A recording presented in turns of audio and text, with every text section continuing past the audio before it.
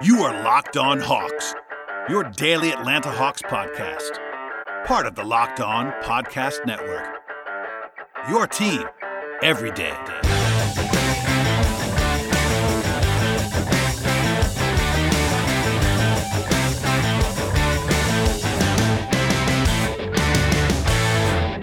Welcome back to another Locked On crossover podcast. This is the Eastern Conference Finals preview. Milwaukee Bucks and Atlanta Hawks. We're going to get into this in just a little bit. I can't say that this would have been my prediction before the playoffs began that we would be here today. But today's episode is brought to you by Michelob Ultra at only 2.6 carbs and 95 calories. It's only worth it if you enjoy it. Stay tuned for the Ultra Player of the Week coming up later in the episode.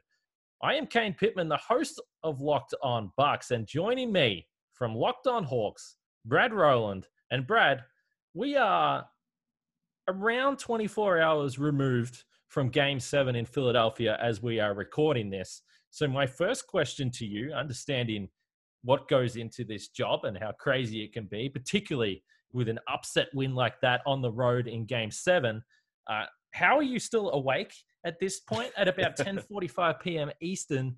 And have you slept at all? What has the last 24 hours been like? I got a little bit of sleep. I would say a couple hours. I have a day job too, so it was a late night for sure. After that game, I had several commitments and then had to be up very early for work, and certainly grinding. Lots of coffee and Built Bars in the last day or so. But yeah, no, I'm feeling all right. I think it's still the juices flowing of having this intrigue of a series coming up, and obviously at the highest levels here. So eventually, I know we'll all probably crash at the end of the playoffs, but for now, we're getting through it. Well, I should say, when I mentioned that I wasn't expecting to do this particular crossover podcast, that goes both ways. The Bucks found themselves down 2-0 in the series against Brooklyn. It seemed highly unlikely that they were going to be able to win 4 out of 5 games. Atlanta on this fairy tale run from the 5 seed, beating the Knicks, beating the Philadelphia 76ers, the number 1 seed. The one thing that stands out to me coming into this game, which, by the way, Game 1 Wednesday night, 7:30 Central Time, 8:30 Eastern at Fiserv Forum. I won't give Australian Eastern Standard Time. I'm not sure how many Aussie listeners we have here. But what has this been like for the Atlanta Hawks? Clearly a very, very talented team, a bunch of young guys that are rising to the occasion. But as someone covering the team and really getting a sense of the fan base from the first round through to the second round, what has this ride been like? Because it's been remarkable to watch from afar.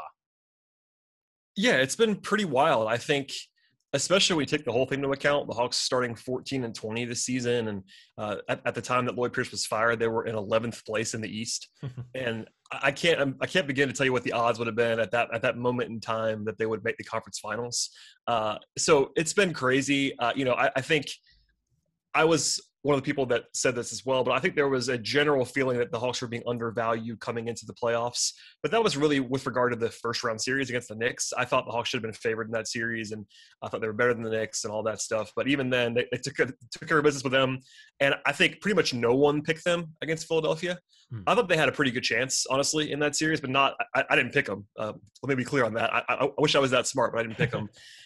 So yeah, it's just been a lot of fun. Honestly, they've kind of caught lightning in a bottle in a lot of ways. And really, this is a talented team. I mean, Nate McMillan has done a great job. They have this belief, and that's sort of been his calling card that he's been sharing with everybody. And they're really just, house money is overplayed, but they're playing loose and they're playing inspired basketball. And they believe that they're as good as they seem to be at this moment. They're feeling like they can do anything. And even after the win, they were celebrating, to be sure. And I'm sure it was a raucous scene in that locker room in Philadelphia, but everybody to a man came on Zoom and they were all talking about how they weren't done.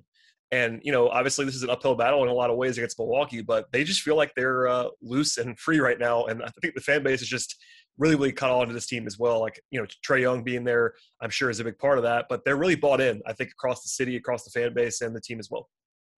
I love that you used the term house money, because I've been thinking about this a little bit just over the last 24 hours in terms of what the build-up for this series will be. And I think we've already seen parts of it, whether you watch some national stuff. And by the way, Milwaukee not used to getting the favorable comments from the national media when it comes to a playoff matchup. So that's a little bit of a shock to hear some of that. But pressure has been something I've brought up a little bit through this postseason run for Milwaukee, because I certainly balked at the idea before the first round that the Bucks weren't under pressure, because this felt like a career-defining playoff run for Giannis. And yes, that seems a little bit extreme given the fact that he's only 26. But with the narratives that we've seen building over the last couple of years, it felt that way. Certainly for Mike Budenholzer, this was going to be a Milwaukee tenure defining playoff run to this point. He's got him to the conference finals, no matter how it happened. But some people suggested that the Bucks weren't under as much pressure because they weren't the favorites. They had to go through Miami. They would have to go through Brooklyn. And then it was thought that they would have to go through Philadelphia. Now it's Atlanta. And it's funny how the tables are going to turn here. The 3-seed Bucks, who you couldn't have imagined would have home court advantage heading into the Eastern Conference Finals, now have that. They have game one on their home floor. So when you look at this series, to me, there's no question that the Bucks are under immense pressure to win this series, whereas Atlanta, they are. I mean, there's no doubt they're going to say that there's unfinished business. They've still got work to do. They've got ambitions of not only getting to the finals, but winning the title. But to me, when I look at this series, all the pressure is on the Bucks to take care of business. I totally agree. I think that Milwaukee, to your point there, I think probably had more pressure than national folks let on.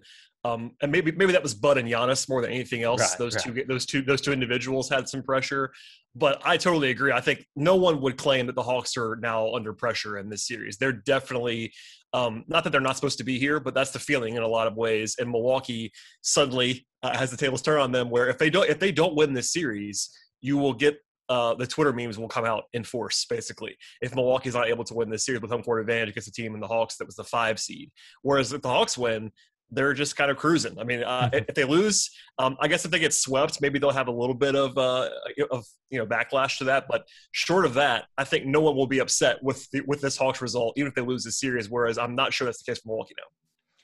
Which does feel a little disrespectful to me, to Atlanta. And sure, it's been a surprising playoff run. But I think judging this Atlanta series, this Atlanta season, this regular season, and the fact that they were the 5th seed, based on what you brought up at the start of the podcast, Brad, when you talk about the coaching change, talk about a player like Bogdan Bogdanovic getting healthy towards the second half of the season, that's when they really made their run. So I don't think that it's fair to judge them on their overall record rather than take it on face value, the way that they've played. This is a really talented team. I don't think by any stretch this is a cakewalk for the Bucks. Yes, I think that they should win the series. But when you look at the regular season series, the third game between these two teams, so the Bucks won 2 out of 3. The Hawks won the third game. Trae Young didn't play in this game, but it feels like to me that was the blueprint for the Hawks winning this series. They have a bunch of guys that can shoot the outside shot. I think looking back at that game, it's interesting to look at the box score and go back and watch it and look at the rotations and the substitutions. I'm not sure whether we're going to see something similar from the Bucks. I would highly doubt it when you look at it and the key players were in the low 30s. Things are clearly going to change, but in terms of being able to use your ball handlers with dribble handoffs, with pick and roll situations, drive and kick, use the Milwaukee their willingness to help in the paint against them and find the outside shooters, the Hawks got the results that they wanted and probably the results that they're going to be looking for through this series. Bogdanovic hit 6 threes. Lou Williams was excellent off the bench. He had 15 points. Gallinari had 15 points. It feels to me that if the Hawks are going to win this series, they're going to score a whole bunch of points and they're going to hit a whole bunch of threes. Yeah, that tracks. I think that game was weird because, with no Trae, the Hawks played no point guard for a lot of that game. It was just a very interesting – I went back and watched a little bit of that today in preparation. And because it's hard – I mean, to your point, it's hard to find Hawks tape for the regular season that actually reflects what they are now, just because they're so different now than what they were before. Not only the coaching change, but the roster. DeAndre Hunter's not with them right now, but being at relatively full strength besides that, and Bogdanovic is definitely a big question mark as he was hampered at the end of the Philadelphia series. But yeah, I think that's the roadmap that makes some sense is the Hawks need to make shots in this series. And honestly, I'll own this. I would have said the same thing about the Philadelphia series, and they didn't really make a ton of shots. And they somehow won anyway. But I do think that the Hawks, if they are going to win this series, are going to have to not light it up, crazy from 3-point range, but they're going to have to stretch this defense out. You're going to have to rely on Trae Young, beating drop coverage, making floaters, making off-dribble threes, and that kind of stuff to sort of juice their offense. Because Milwaukee, for all of their offensive question marks, they were pretty awesome defensively for most of that series against Brooklyn, and I think you could probably rely on them doing that again. We'll get back to myself and Kane in a moment, but first, it is time to reveal the Michelob Ultra Player of the Week for the Hawks in the last 7 days. And obviously, I talked a lot about Kevin Huerter on last night's show, but I'm not sure I said this plainly enough, but it is true. Even if you remove the stakes of Game 7, which you can't do, it was a huge game for the Hawks, huge game for Huerter, the biggest game of his career. Take that away, though. Game 7 was still the best game that he has ever played in the NBA. It wasn't quite his career high in terms of scoring, which was 29 points, by the way, in the same building against Philadelphia during his rookie season. But his entire floor game, his improved defense, the shot making, the way he carries the offense at different times on the way to 27 points on very, very high efficiency in that game. You know, when you throw in the stakes, it's not even close, very clearly. But it would be accurate to say that Huerter had the best game of his career in the biggest game of his career, which speaks for itself. He's also been nails the entire playoffs, which has to sort of be out there as well. It's not this is not a one-off for Kevin Huerter. He's been very, very good the entire playoffs. So it's a pretty easy decision this week. Trae Young, always awesome. John Collins also played very well in the series and also at the end of Game 7. But this time around, it is Kevin Huerter. Are you happy because you win? Do you win because you're happy? With only 95 calories to this carb, it's only worth it if you enjoy it in the end. Joy creates success, and enjoyment isn't the end game. It's the whole game. Michelob Ultra, and the Ultra Player of the Week is Kevin Huerter. Today's podcast is also sponsored by Credit Karma. Credit Karma has always been there to help you make better financial decisions, and now they want to help you even more. With a Credit Karma Money Spend account, you can be rewarded for good money habits. Credit Karma Money is a brand new checking account where you can win cash reimbursements for making purchases. When you use your Credit Karma Money Debit Card, you can daily win. When you use your Credit Karma Money Debit Card, you can win daily instant Karma purchase reimbursements on items up to $5,000. Just pay with your debit card, and if you win, you'll be notified on the spot, and your instant Karma cash will be added back to your spend account.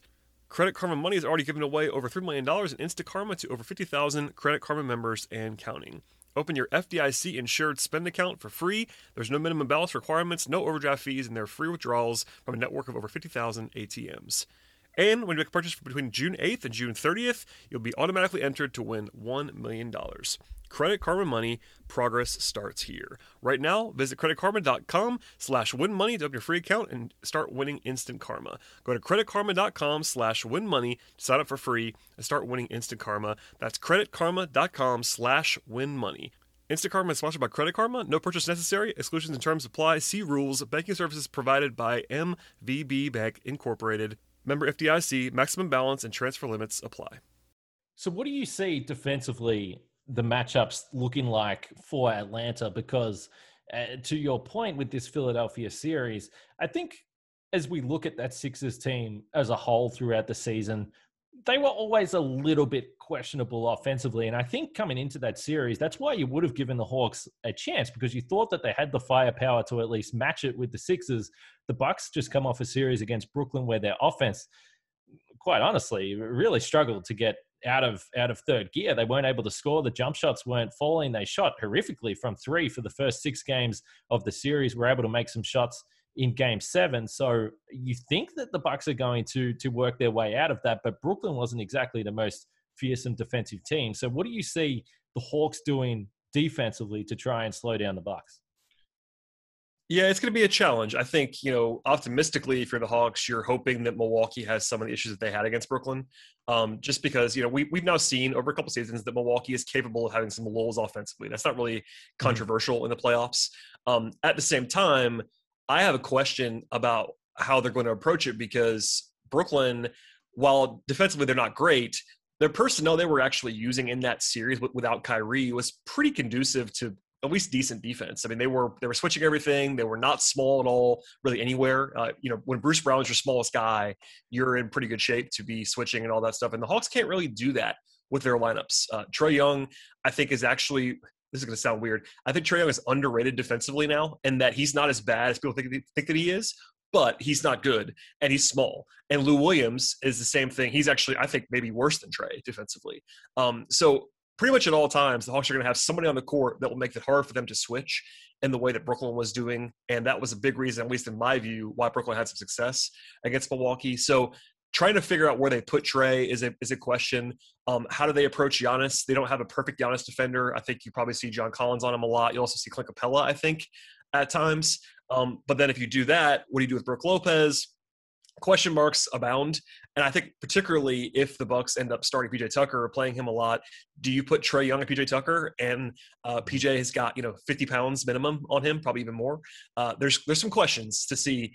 And I sort of bury the lead, but also if Bogdanovic is limited at all, Kevin Huerter is kind of their only wing defender at that point in time. Where do you put him? Middleton's not a great matchup for Huerter because Huerter is, I think, a pretty quality defender, but he's not the strongest guy, and Middleton will get to his spots, as you well know. So I have questions about the matchups, honestly. I have some ideas, but not a whole lot of clarity, particularly until we know what's going on with Bogdanovic, other than try to hide Trae and then pick your poison on Middleton.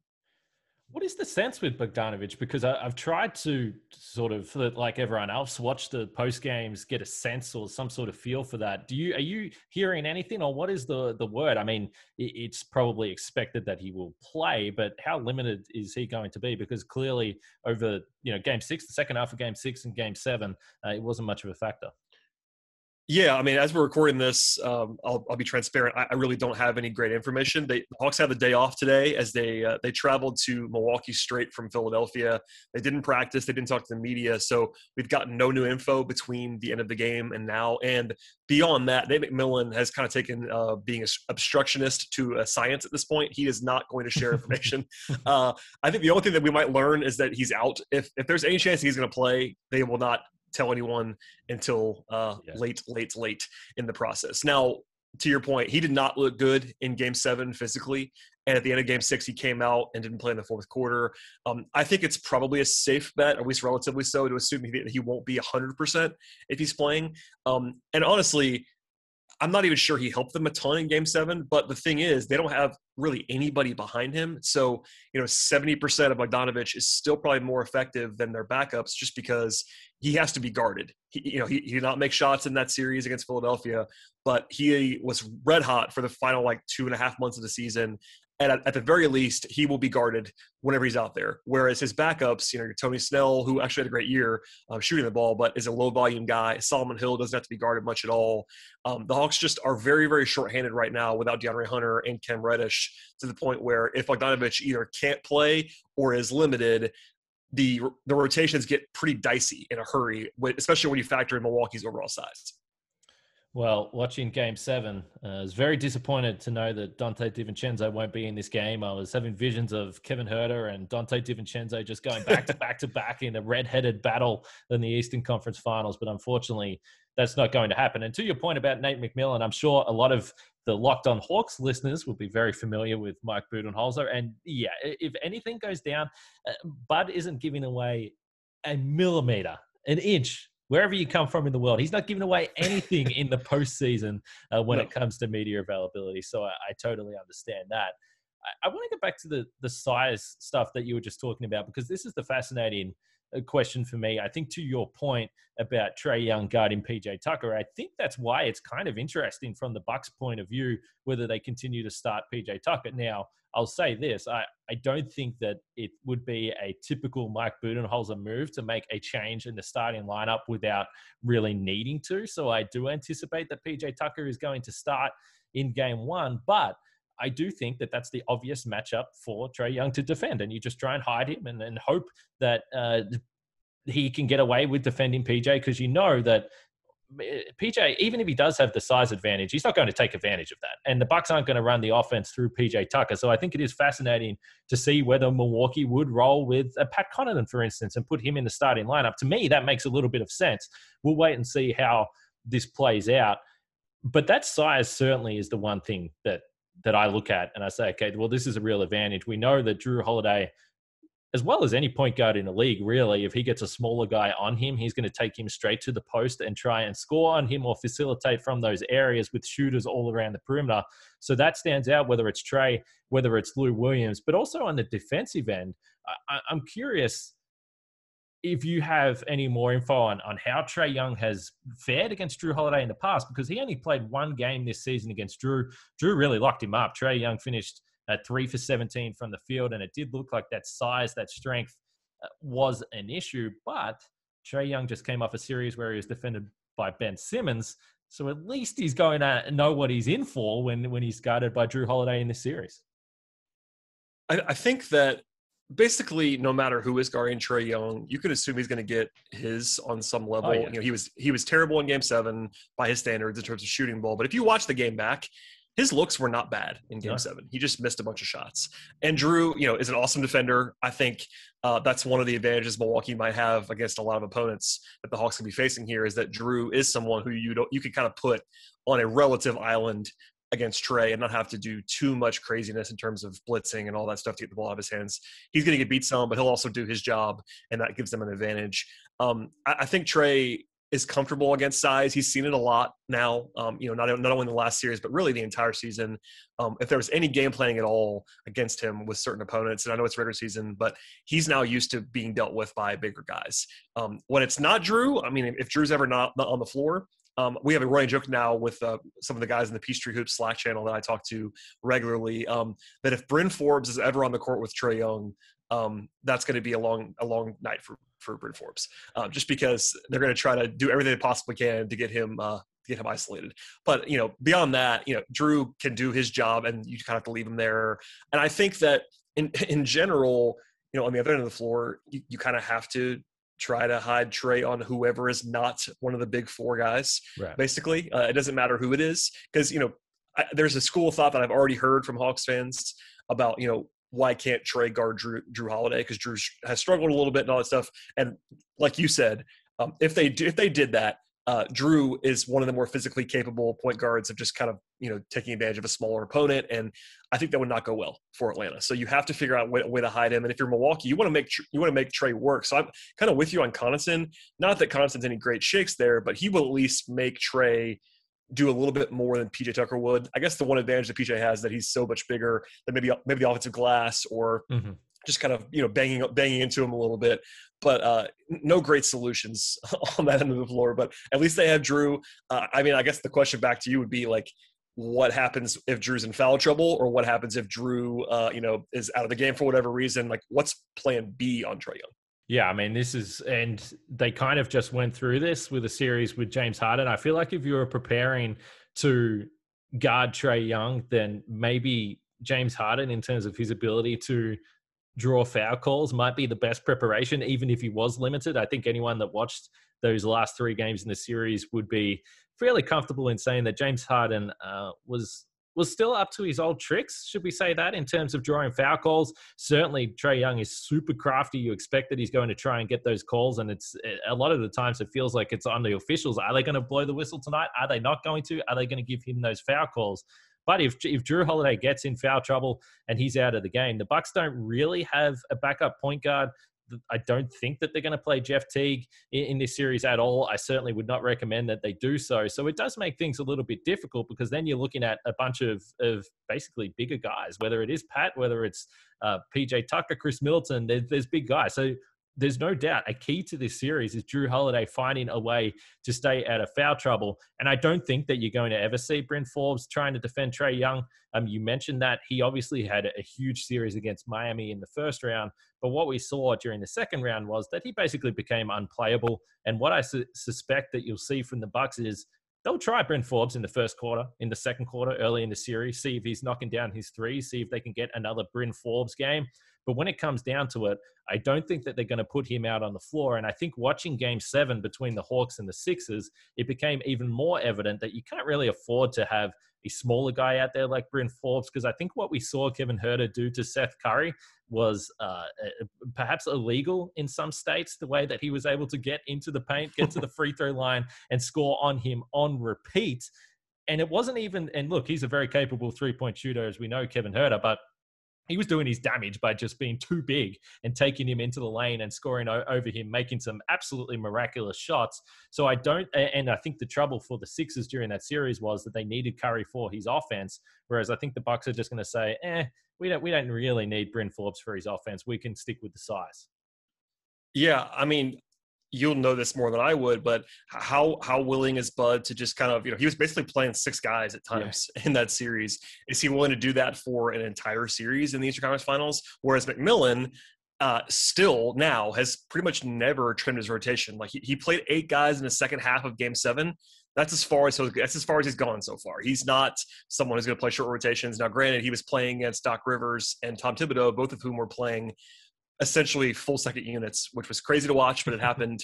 And I wonder who blinks first. I mean, Bud's now done it where he sort of answered that one question. Obviously there are others, but Bud's willingness to play his guys more minutes has now kind of been answered, at least so far in this playoffs, whereas the Hawks haven't really gone all in. They played their guys a lot. Herter and Young in particular played 40-plus minutes a couple times, but they're still going to these units with Solomon Hill or Lou for a long time, whether he has it or not, et cetera. So I want to see where that line is now that they're on another level yet again, and just kind of see what their plan is on who's going to play and when. Because if the Bucks are going basically with the starting five in Connaughton with a tiny bit of Forbes, there aren't a whole lot of places to hide.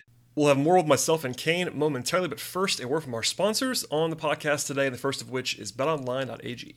BetOnline is the easiest and the fastest way to bet on all of your sports action. Baseball season is definitely here and in full swing. You can track all the action at betonline.ag. Plus, in addition to baseball, the NBA playoffs are here, as you listen to all the time on this podcast. And beyond that, all the latest news, odds, and info for all of your sporting needs. Of course, you have MLB and NBA, and you have NHL, UFC, MMA, golf, tennis, auto racing, horse racing, entertainment bets, all that you can think of. It's all there at betonline.ag.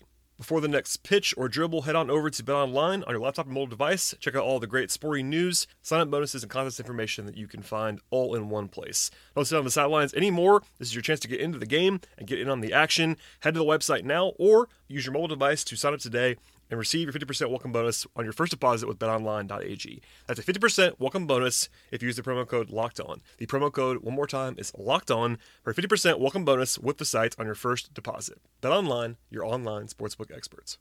Today's show is also sponsored by the good folks at RockAuto.com. With the ever-increasing numbers of makes and models in the car or truck world, it's now impossible to stock all of the parts that you need in a traditional chain storefront. Why would you endure often pointless questioning from someone at a storefront and have to wait while someone at the counter orders the parts on the computer, only choosing the brand that the warehouse happens to carry? You have computers with access to RockAuto.com right now, both at home and in your pocket. RockAuto.com is family business, serving auto parts customers online for 20 years. Go to RockAuto.com to shop for all the audio and body parts from hundreds of manufacturers. They have everything you need from engine control modules and brake parts to tail lamps, motor oil, and even new carpet. Whether it's for your classic car or your daily driver, get everything you need, just a few easy clicks delivered directly to your door. The RockAuto.com catalog is uniquely and remarkably easy to navigate. Quickly see all the parts available for your car and choose the brands, specs, and prices that you prefer. Go to RockAuto.com right now and see all the parts available for your car or your truck, and from there you went right locked on in their How Did You Hear About Us box to know that we sent you to them. Amazing selection, reliable low prices, all the parts your car will ever need. RockAuto.com. Yeah, no question. The other guy that was out of the rotation late in that series, didn't play at all in the final three games, was Bobby Portis. Now, I think a big part of that was Brooklyn went small. There was really no need to play Bobby Portis when Brook Lopez was having such a big influence. And in a series against Atlanta, yeah, Trae Young's going to ask questions of Brook Lopez when it comes to getting downhill and being one of the best shooters of the floater in the league, and he's going to get those looks. I'm anticipating that. He gets them against anyone. He's that good. But you do feel with Capella being on the floor that you're going to be able to play Brook Lopez. So the question around Bobby Portis will still be there.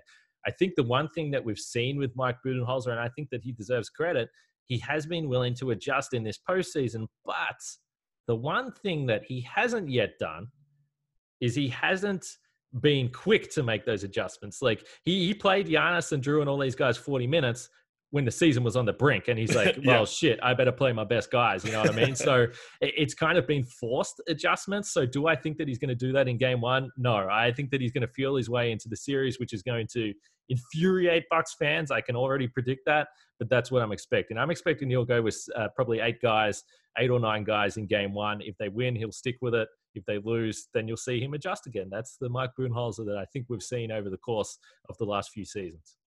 Yeah, I can attest to that. Back in his Atlanta days, it was very similar. To your point about Portis, though, that's interesting because I think particularly if Bogdanovich is limited, but even if he's not, the Hawks played pretty big against Philadelphia. And, Philly is also a big team, but so is Milwaukee. And I think you might see that Gallo at the 3 lineup that the Hawks had a lot of success with.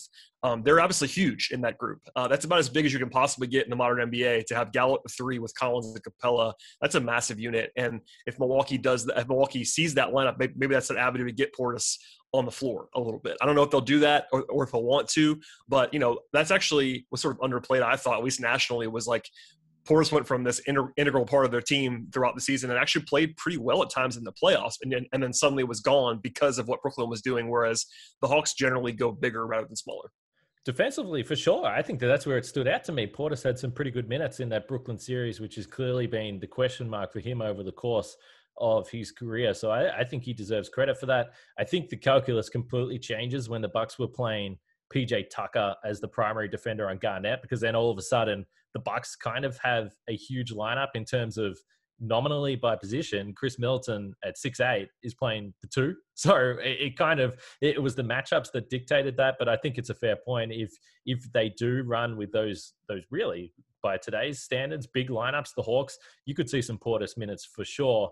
But the Bucks in general are a big team when you consider that Giannis is playing at the 4. So it's kind of an interesting matchup. And for the Hawks to go from Embiid to Brook Lopez, clearly, I mean, the Bucks aren't running the offense through Lopez like Philadelphia do with Embiid. But in terms of at least size for size, it's kind of similar. Yeah, it is. And that's one of the questions that I know I've been getting the last day or so, is basically what's the difference between Milwaukee and Philadelphia, which you just kind of broadly speaking, and they're very different, but they're also they're relying on big stuff, and Giannis versus Embiid is very different in that Embiid is more of a post up guy. Giannis is obviously trying to attack and has the foul questions, we'll say. Mm-hmm. The Hawks are now, I guess, used to playing against a guy who does not want to go to the free throw line in Ben Simmons. But the difference is that Giannis is not afraid of going to the line. He just doesn't shoot all that well when he gets there. But I think that the Hawks on one hand will be prepared to play big and be physical, but this is a different beast, particularly with their matchups, because you kind of knew that Capella was going to guard Joel Embiid whenever they were on the floor in the last series, whereas I'm not entirely sure what the plan is going to be for Giannis. I think in a lot of ways John Collins makes sense on Giannis, but if you look in the past, John has struggled with Giannis. I think Collins has come a long way defensively, but he's not necessarily the greatest matchup for him in the world. And then if you go to him on Brook and Capella on Giannis, if Giannis somehow finds his jump shot, maybe that's a negative because Capella's not going to go out so far. So it'll be an interesting chess match to see where they start, where they finish, what kind of wrinkles they have, and just kind of matching up size for size. The Hawks are one of the only teams, I think, in the league, at least at the highest level, that could actually match the Bucks size for size with their lineups, but that isn't always the best solution. I don't want to speak ill of my fellow countryman Ben Simmons, but I will say this. For any Hawks fans that think that maybe the same tactics would work, I can guarantee you that Giannis is not coming off the floor no matter how many times you foul him. So and he's not going to shoot quite as bad. I mean, Simmons, it got to the point of absurdity. Like he was shooting, in the mid 30s. You just kind of, I was yelling and screaming for multiple games that they had to start fouling Simmons, and they finally did it. But honestly, they should have done even more than they did it. I mean, McMillan did it kind of as a bare minimum to try to come back in the second half. I would have been hacking Ben even more so. But anyway, they won anyway. I think there's some kind of almost for Nate McMillan, there's probably it's and it sounds crazy in the postseason, but it's almost like a pride thing, I think, where he's like, I don't want to do this. I don't really want to have to do this. But then when you're in the postseason, it's like, fuck it, man. We're trying to win this game. But look, Giannis ain't going to be passing out of open dunks. I can guarantee you that. What a meltdown that was. But anyway, I have said this right from the top. I feel like the pressure is all on the Bucks.